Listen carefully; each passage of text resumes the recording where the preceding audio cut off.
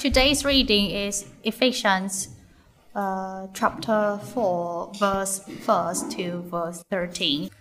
As a prisoner for the Lord, then I urge you to live a life worthy of the calling you have received. Be completely humble and gentle. Be patient, bearing with one another in love. Make every effort to keep the unity of the Spirit through the bond of peace. This is one body and one Spirit, just as you were called to one hope when you were called, one Lord, one faith, one baptism, one God and Father of all, who is over all and through all and in all. But to each one of us, grace has been given as Christ apportioned it. This is why it says, when he ascended on high, he took many captives and gave gifts to his people. What does he ascended mean except that he also descended to the lower earthly regions? He who descended is the very one who ascended higher than all the heavens, in order to fill the whole universe. So Christ himself gave the apostles, the prophets, the evangelists, the pastors and teachers to equip his people for works of service, so that the body of Christ may be built up until we all reach unity in the faith and in the knowledge of the Son of God and become mature, attaining to the whole measure of the fullness of Christ. Do please keep that passage open or switched on, depending on your medium you're using to read it. And we're going to be looking at that for the next few minutes together. My name's Maurice. I'm one of the leaders of the church here. I'll be opening this bit of the Bible up to us today. And I'm just going to pray before we read together, listen together. So let's pray. Lord, we thank you for your word, which speaks to us so clearly.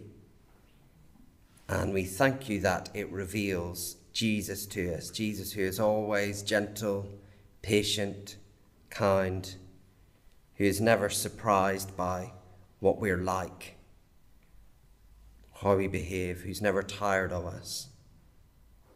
And how we pray today that your Spirit would speak clearly to us so that we see Jesus and are formed like him.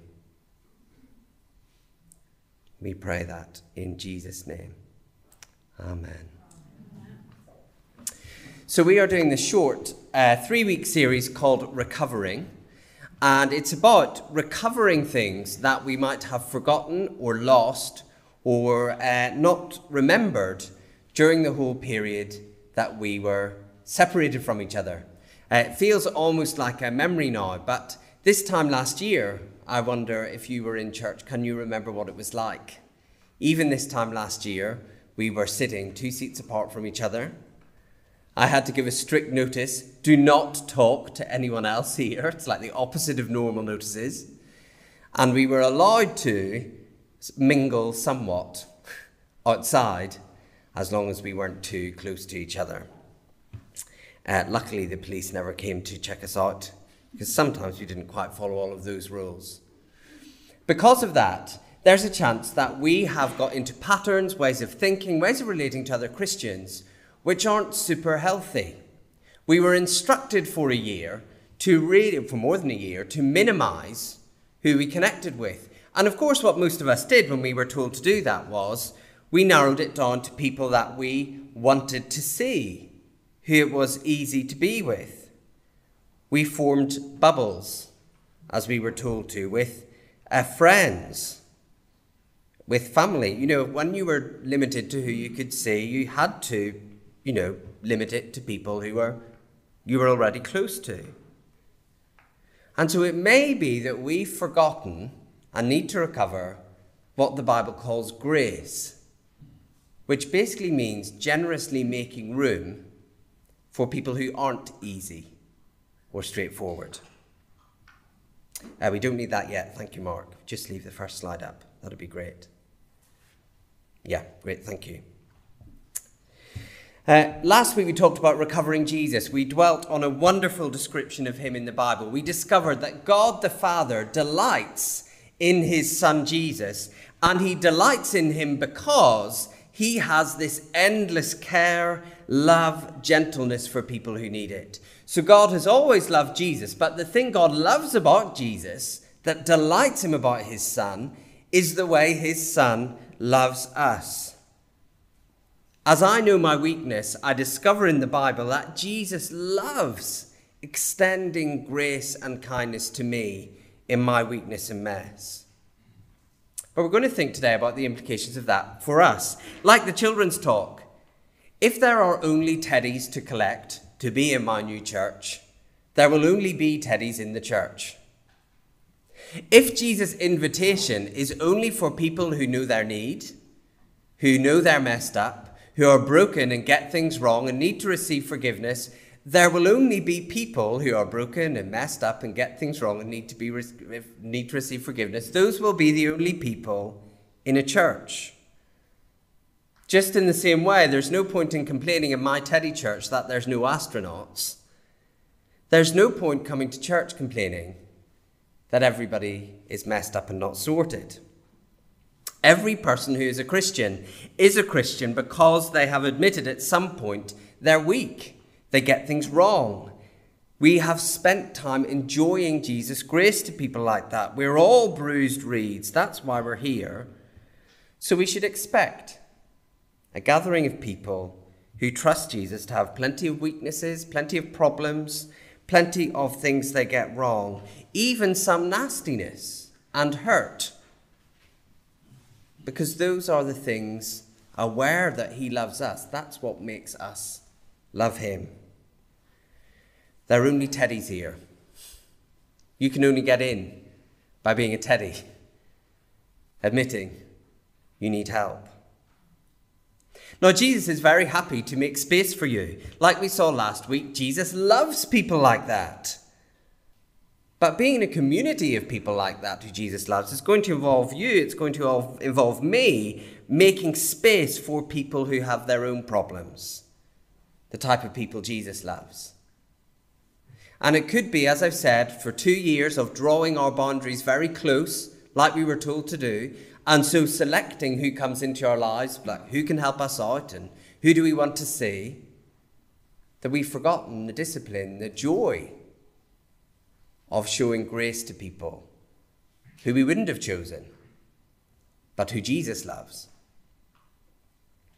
Just when you read a command in the Bible, like the one in Ephesians 4:2, be completely humble and gentle, it's easy to jump straight to just feeling condemned. Well, I'm never humble or gentle. Gosh, how awful to read the Bible. I'd better stop. Or maybe to jump to think like, yeah, I'm going to go out tomorrow and I'm going to be much more humble and gentle. Set my face to it.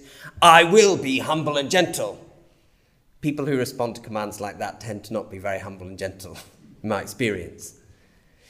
We just need to get in our heads then the way commands work in the Bible. This will come up on the screen. A little diagram to show you how commands are supposed to work. So there's the command at the top of this little cycle. For example, a command to be completely humble. My first response to that is to acknowledge that I'm not completely humble, that I get it wrong. That should be my first response to any command in the Bible, to say, I'm really not good at this. And as I find myself being not humble, not patient, not gracious, I go to Jesus and enjoy what we discovered last week, that he loves people like that. He's not waiting for people to become gentle and patient and good before he loves them. He loves welcoming people who get commands all wrong. But what you find is when you enjoy Jesus' kindness, when you know him, you're formed to be more humble. And we want to go on that journey today with this passage. We do not want to set out from here saying, oh, look, there's commands here. I'm going to set my face to making sure I obey them better. We want to go out from here knowing where we haven't done it, not worried or condemned by that because Jesus loves helping people in their weakness. But as we're helped by Jesus, he makes us humble, gentle, patient. So, first thing that we see then in this passage, This should come up on the screen. Live a life worthy. Let me ask you this. How do you feel if you see in the news a lottery winner winning loads and loads and loads of money? And then you read a news story, say 2 years later, and you discover they just spent all of their money on themselves and they're skint now, but not because they gave it all to like Oxfam, because they like built a huge house and bought 10 Ferraris and took loads of drugs. How do you feel about that person? You can answer into yourself.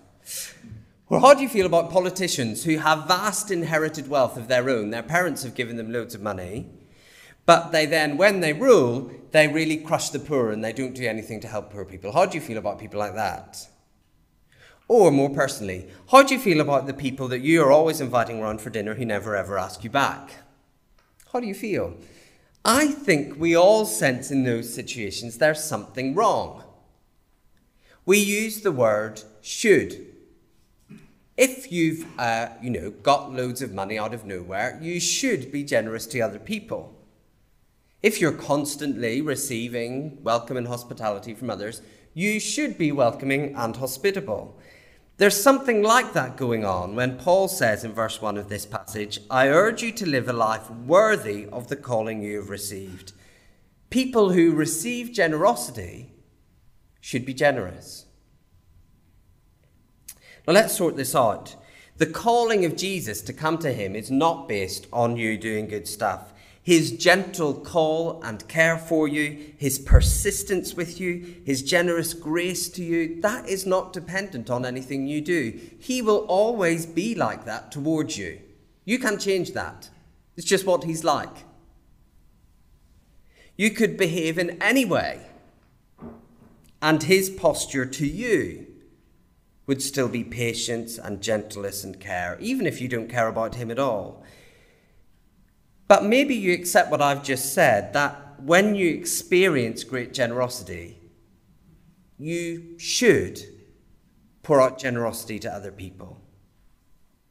Maybe you don't accept that. Maybe you do accept Jesus' generosity and that doesn't affect the way you are at all. Well, don't worry, Jesus doesn't get tired of you and your hard-heartedness. There's no threat that he'll get rid of you, but, pray that he warms you up. But Paul makes a plea for verse 1. He says, I urge you, I plead with you, seeing as you have such a brilliant Lord who is generous like that, please walk in that way too yourself. We know that from the word should. Generosity should inspire generosity. There are more reasons for that we can get to, but I think we can all see the reality of that with lottery winners or politicians or dinner invitees. It's worth saying there are people who think, chapter 4, verse 1, oh, well, I can do that by myself. As long as I'm getting on with being a Christian in my day-to-day life, that's fine. Chapter 4, verse 2 makes it clear that you can't. The only way to live a life worthy of the calling you've received, Jesus' generosity to you, is to live in community with other people. Live a life worthy of the calling. Be completely humble and gentle. I mean, I'll be honest with you, being completely humble and gentle and patient, I find that super easy when I'm by myself. When I'm by myself, I am really patient. I'm not impatient at all. These words only come into play if you're engaging with others. So if you think of church, as you know, it's nice or useful for me to get on with what I need to do, Jesus slightly wants to correct you. He says the only way that the generosity of the servant to people who need it can be walked in is through the generosity of those people to real other people who need it in community. The generosity of Jesus is sort of made real, is made seeable in the way we treat others in a community. The way of walking in a worthy way is with others. You can't walk in a Jesus way by yourself. Now, you might think, okay, well, you're a pastor, so it's a little bit self-serving of you to go on about the importance of church. Hands up. I am self-interested here. But I do want to say, it's just clear, isn't it? The only overspill of there being a Lord like Jesus who's consistently generous to people who need it, the only overspill of that could be a community. people who are like that. And this is the thing we need to clock, why we need these commands, because obviously that is going to be a community filled with people to whom the call of mercy and need and grace has appealed. You know, if you can only collect teddy bears, there will only be teddy bears in the gathering.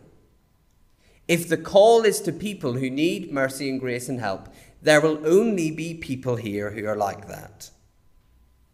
And that's what Paul's spelling out here. How are we going to get on when the church is full of people like that? He uses these words: humility, thinking in a low way of yourself, less of your own importance. That shouldn't be that hard for us, because the only reason we are here is because we think of ourselves in that way, people who need help from Jesus. That's my qualification, that I'm a bruised reed. What's more, we learn in the Bible, God teaches us through the weak. It's the people who are weakest and most messed up have the most to teach us about God. And can I say, in our church, this can be particularly challenging. You may have picked up in our church, there's quite a lot of people who are professionals. They've been teachers or managers or doctors for a long time, and they're used to being listened to in the environments they live in.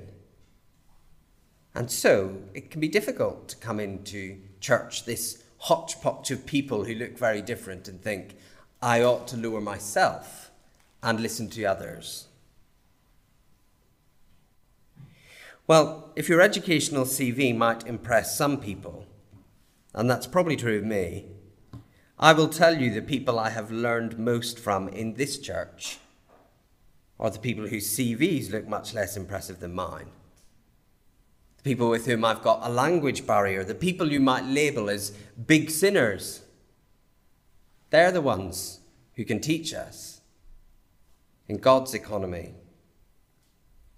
We're all here because we're bruised reeds, so we're completely humble and we're completely gentle. The thing I love about Jesus is that he will never crush you.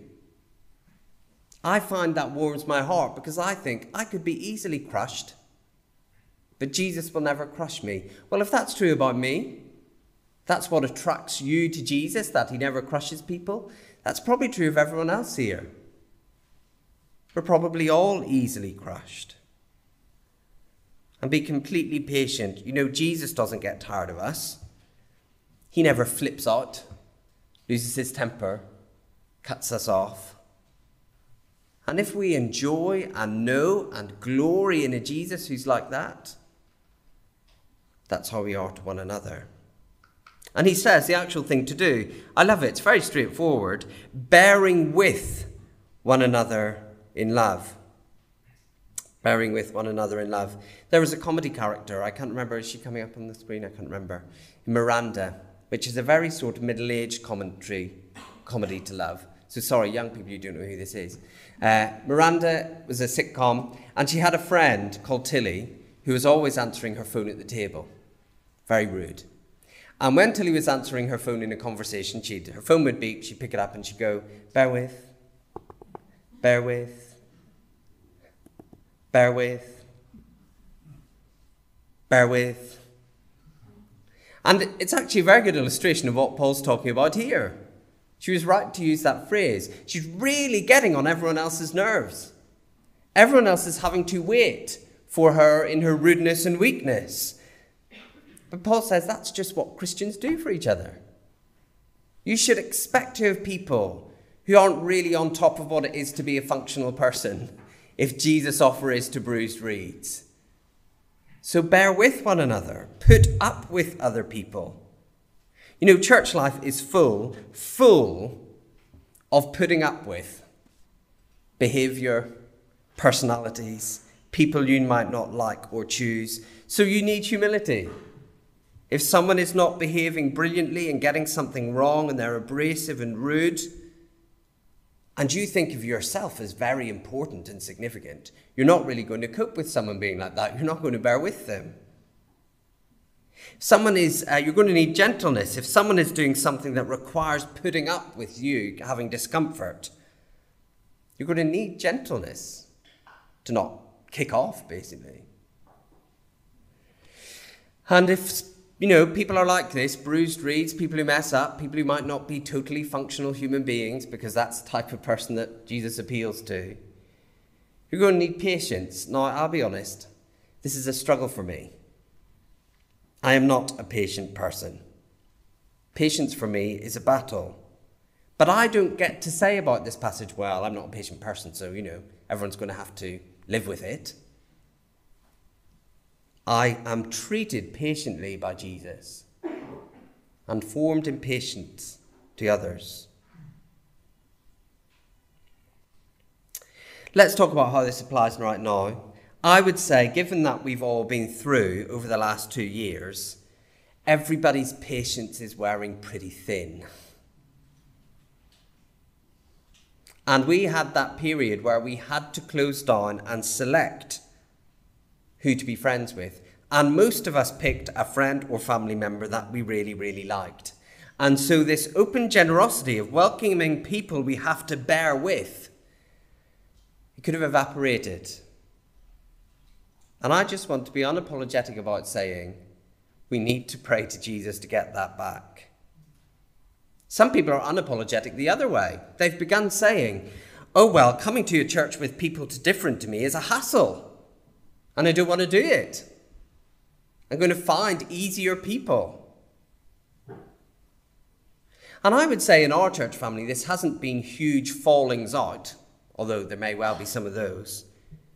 We've just learned to avoid people who might require patience or humility or gentleness. We don't have time for them. I've shared my own struggle with patience. As someone who's a fellow struggler, I want to urge you to not give up, to recover grace, because the servant who we love loves weak and broken people. He loves that the church is full of people you have to bear with. I love being loved by Jesus, who bends and cares and doesn't get tired and gently carries, and I want to live a life worthy of that calling. I urge you to do it too. I love the way Paul says, Paul is not immune to a little bit of emotional blackmail now and again. And I love the way he says, 4 verse 1, as a prisoner for the Lord, I urge you to live a life worthy of the calling you've received. Same way to start, because what has being in prison got to do with telling people to be patient with each other? Well, I think what he's doing he's saying, listen guys, this thing we're doing of receiving grace from Jesus and pointing to him, I'm in prison for that. So is it too much to ask you to be patient with that annoying person? Last week on Sunday night, we had a lovely Christian from Ukraine come and talk to us at the church prayer meeting. It was just such a privilege to pray for him together and his family. And he was talking about his parents who are Christians in Kyiv. And he said there's a bomb shelter in the basement of their building, so they're going down there whenever the sirens go. But his mum is taking food from the church and preaching the gospel to people, and 4 people became Christians last week. He just said that as they went. And I sort of feel okay, if Christians in Ukraine can be telling the gospel in a bomb shelter, I can learn to be patient. People have different callings at different times, different vocations at different times. Theirs is to do that at the moment, be prisoners for the Lord. Ours is to walk in humility with the people God's put us near. That's the main thing we see. 2 more things we see, but they're much shorter. You may be wondering, what about really serious stuff? What about if someone's really messing up the life of other people in the church? What about abusive, destructive situations? Well, I think the same thing still applies. We should still assume we're getting it wrong. We should still approach the other person gently. We should not give up on them. We should be patient. And we should bear with minor slights, things that don't matter. We should put up with them. But is this just all sort of creating conflict avoiders and doormats? Well, it's clear, I think. I think this is the next slide, Mark. I think it's clear we never flip out because people aren't respecting me.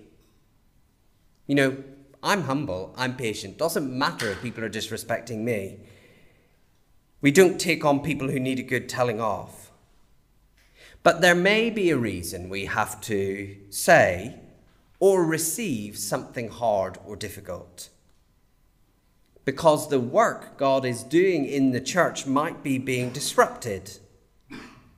And Paul uses this phrase in Ephesians 4, that with fellow strugglers, we might sometimes have to speak or hear the truth in love.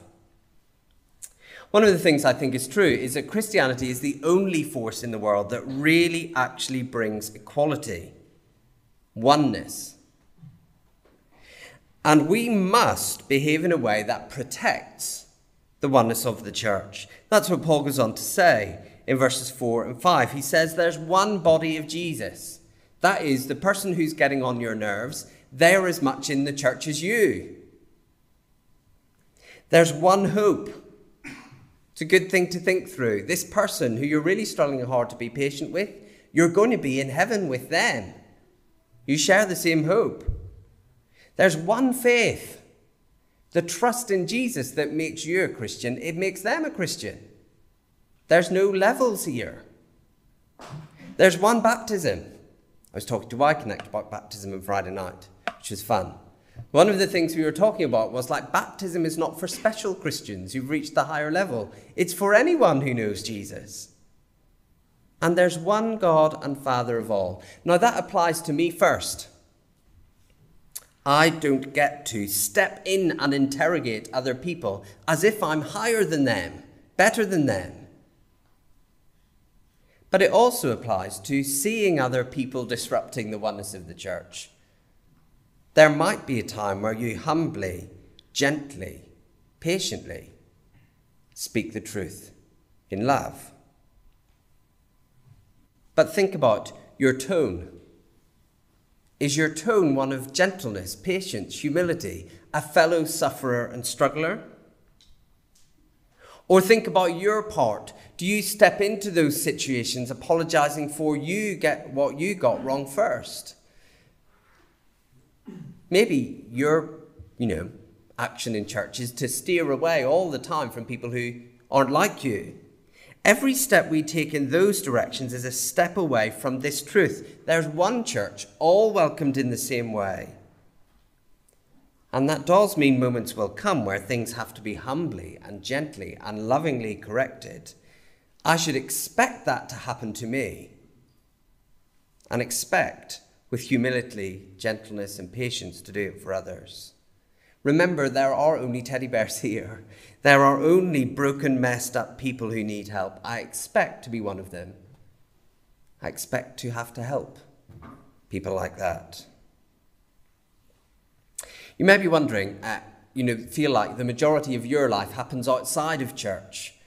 What's this got to do with that? Well, I would say church can be very good training for developing these characteristics in all of your life.